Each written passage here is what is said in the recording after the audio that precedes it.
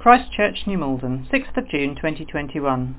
David Loftman speaking on The Summary. Love God and neighbour with everything you've got.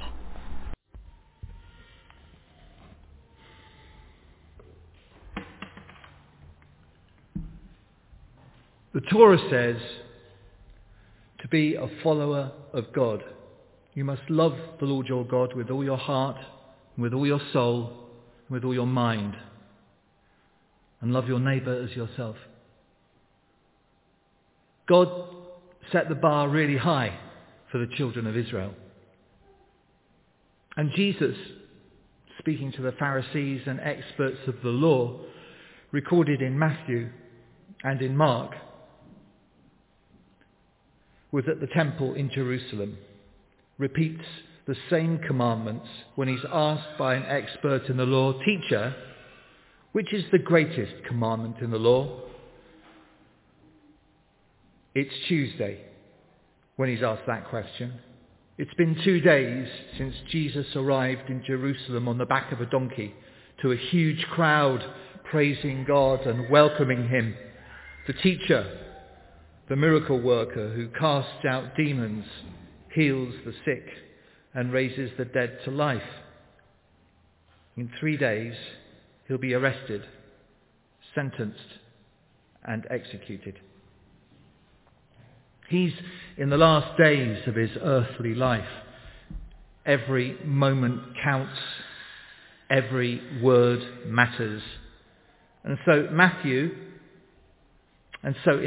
and Mark's Gospel, he tells them how it is.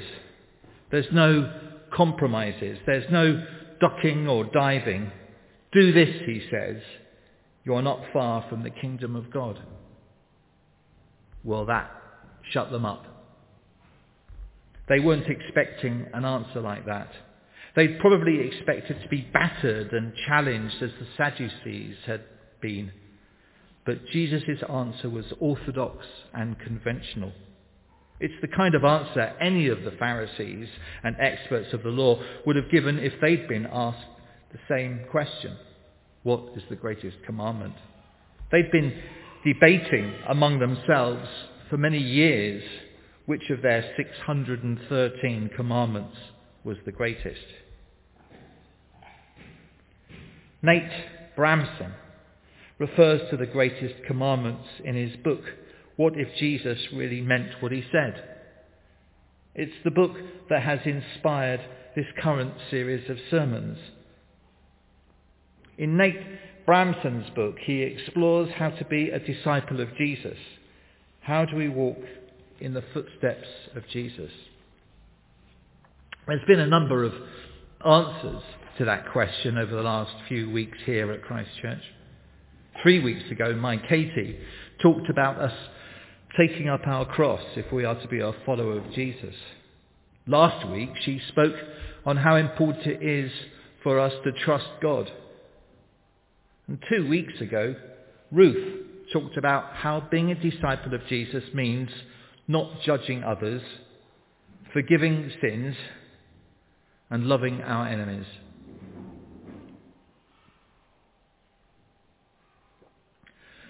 This morning, I'm going to share a couple of thoughts I have about how the greatest commandment, love the Lord your God with all your heart and with all your soul and with all your mind, and the second is like it, love your neighbour as yourself, can help us walk in the footsteps of Jesus. How do these commandments help us to be good disciples? We've got to know. We can't let it pass. Jesus says all the law and all the prophets hang on these 2 commandments. Nate Bramson says this isn't easy. He says to do this, we must set aside a life that satisfies our own needs and desires. He says we should expect suffering. Bramson says to do this means we may well be required to take actions that are totally opposed to the main morality and the fashionable ideas of the time. He tells us we must fit into the life God calls us to lead, rather than fitting the gospel around our comfortable and safe lives. And we must make decisions and take actions that break down barriers of race, barriers of religion, barriers of gender, barriers of ethnicity. These ideas are repeated throughout the book. Bramson doesn't want us to forget these commandments, that they are the core of what it means to be a follower of Jesus. And the Jews, the Pharisees, surrounding Jesus on that day at the temple, they didn't forget who they were. In the greatest commandment, Jesus is quoting from the Torah, the Jewish law. The first verse comes from Deuteronomy chapter 6, verse 5. Devout Jews would have known that verse very well. It's part of the opening verse of the Shema, which is a really important prayer. It contains the main principles of Judaism. It was repeated twice a day, every day. And even today, it's recited during the morning and evening services. It's a prayer that contains God's promises to his people and God's expectations of obedience to him. Jews aren't likely to forget who their God is, what he has promised them, and what God expected from them. For not only is this prayer recited twice a day, but it's also posted on the outside doorframe of every Jewish home.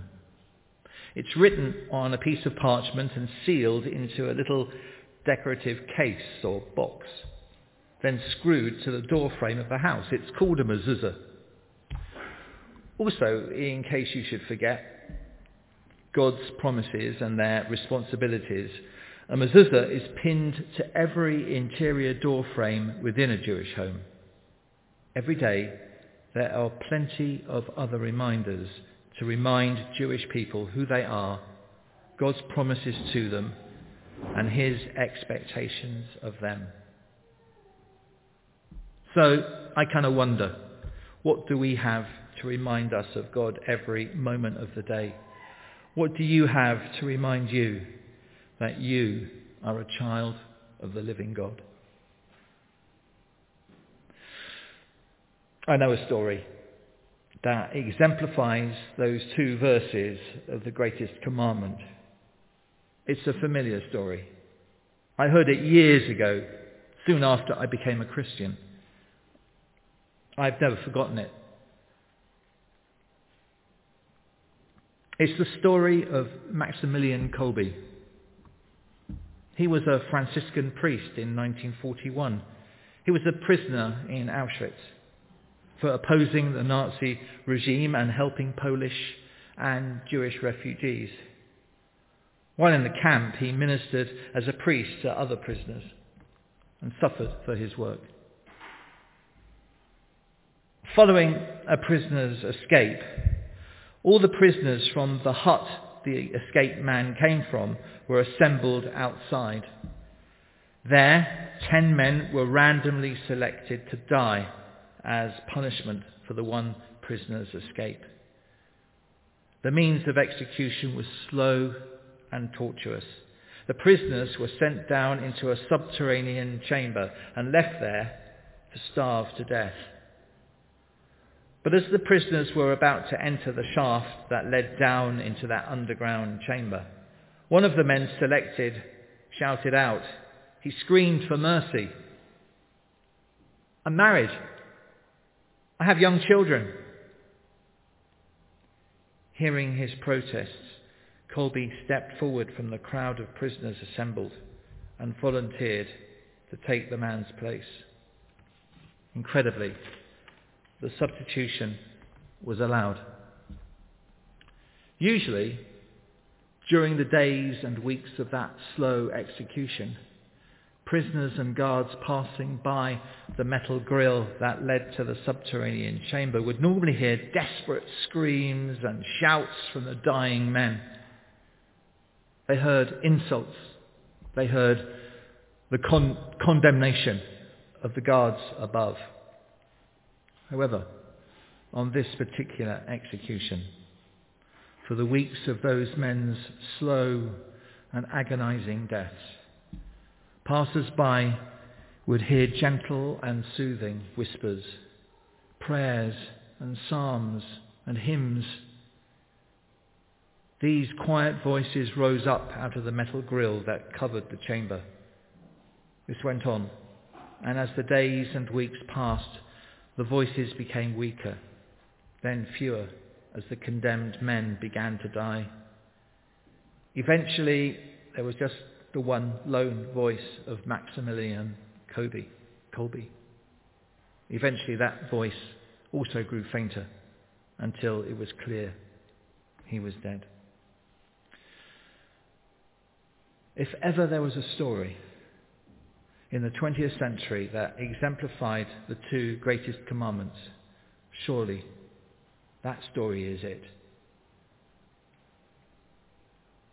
Kolbe, a Franciscan priest, gave up his own life to save a Jew. He transformed the short lives of his fellow prisoners, probably also Jews, who faced hopelessness and utter despair. Kolbe turned that execution cell into a place of love, even peace, perhaps even, incredibly, forgiveness.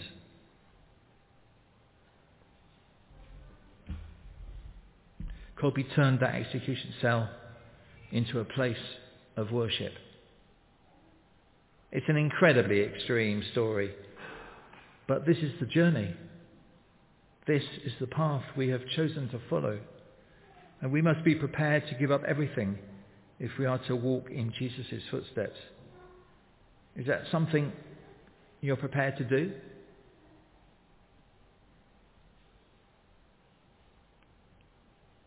The story of the greatest commandment can also be found in Luke's Gospel. It was the reading that we had just earlier. In Luke, it takes place long before the triumphal entry into Jerusalem. But Jesus is making his way to Jerusalem. In Luke's Gospel, the account of the greatest commandment forms really an introduction to the parable of the Good Samaritan. It's recorded differently in Luke. Jesus prompts the questioner, an expert in the law, to answer his own question, what must I do to inherit eternal life? The expert in the law replies, love the Lord your God with all your heart and with all your soul and with all your strength and with all your mind, and love your neighbour as yourself. Jesus commends him on his answer.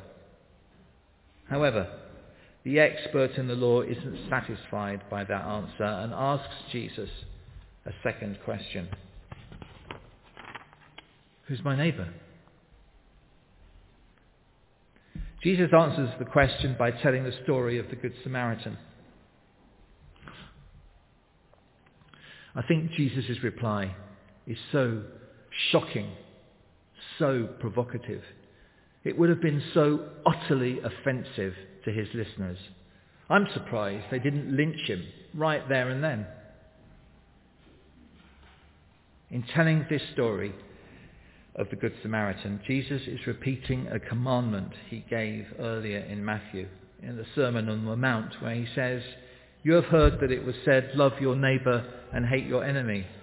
But I tell you, love your enemies and pray for those who persecute you, that you may be children of your Father in heaven. One way that story of the Good Samaritan is so challenging, so provocative, is by casting the hero of the story as a Samaritan. Jesus and his friends had recently passed through a Samaritan village, but they were treated badly by the Samaritans and left that village without food or shelter. Jews and Samaritans were hated enemies. Samaritans were the remnant of Jewish people left behind when the Assyrians enslaved the people of Israel and sent them into exile. That scattered, disparate group of Jews soon lost their way. They intermarried with Assyrians and others in that region. They had the Torah, but their worship was a cocktail of Jewish and Assyrian and other Gentile religions. The Samaritans did not recognize the sacrificial system that the Jews had at the temple in Jerusalem. And I think that the Samaritans in Jesus' day were a reminder of the Jews of the failure of God's people to keep his commands. The Samaritans reminded the Jewish people of their exile, reminded them of the breakdown of the relationship between God's people and their God. But here is Jesus, holding up their enemy as merciful and compassionate. He put his own life at risk to look after and care for a man, a stranger, probably a Jew, the enemy. This Samaritan only saw a man in need, and in this act of kindness, he was walking in the footsteps of Jesus. And despite his separation from God, I hope he'd become a son of his Father in heaven. Perhaps we should prepare for that day when we walk across the road to help someone. Perhaps we should prepare for the day we are called to enter that appalling subterranean prison cell. What will you have with you when that day, if that day, comes? I think that story has been niggling in my mind for the last 30 or so years since I've been a Christian. Because as I was writing the sermon, I realised I've been kind of preparing myself in recent years for such an appalling event. I've begun memorising Psalms and verses from the Bible.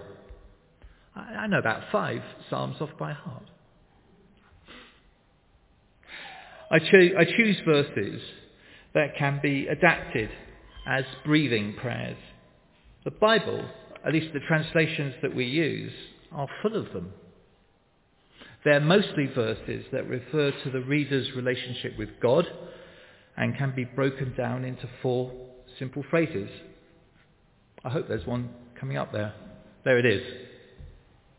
So this is from Psalm 46. Be still and know that I am God. Pretty simple. So what I do in the mornings is I repeat the verse perhaps 10, maybe even 20 times. And when I inhale, I think, be still. And when I breathe out, I think and know. And inhale, thinking that I, and finally exhale, am God. I've come across these verses just in my normal course of reading the Bible, and every so often, so like a light kind of shines. I can see very clearly it's another breathing prayer, a prayer that links to my relationship with God, a verse that is quite short and can be easily broken down into 4 simple sections. Oh God, how majestic is your name in all the earth. Here's another one. I hope that I will never need to recite this verse in the extreme suffering, anything like that of Maximilian Kolbe. But I pray that if ever I was in circumstances so appalling, I pray that God, my loving Heavenly Father, would give me the strength, the faith to overcome that situation, whatever it may be. and that I'd be able to recall verses like this one to comfort and to give hope to me and to those suffering with me.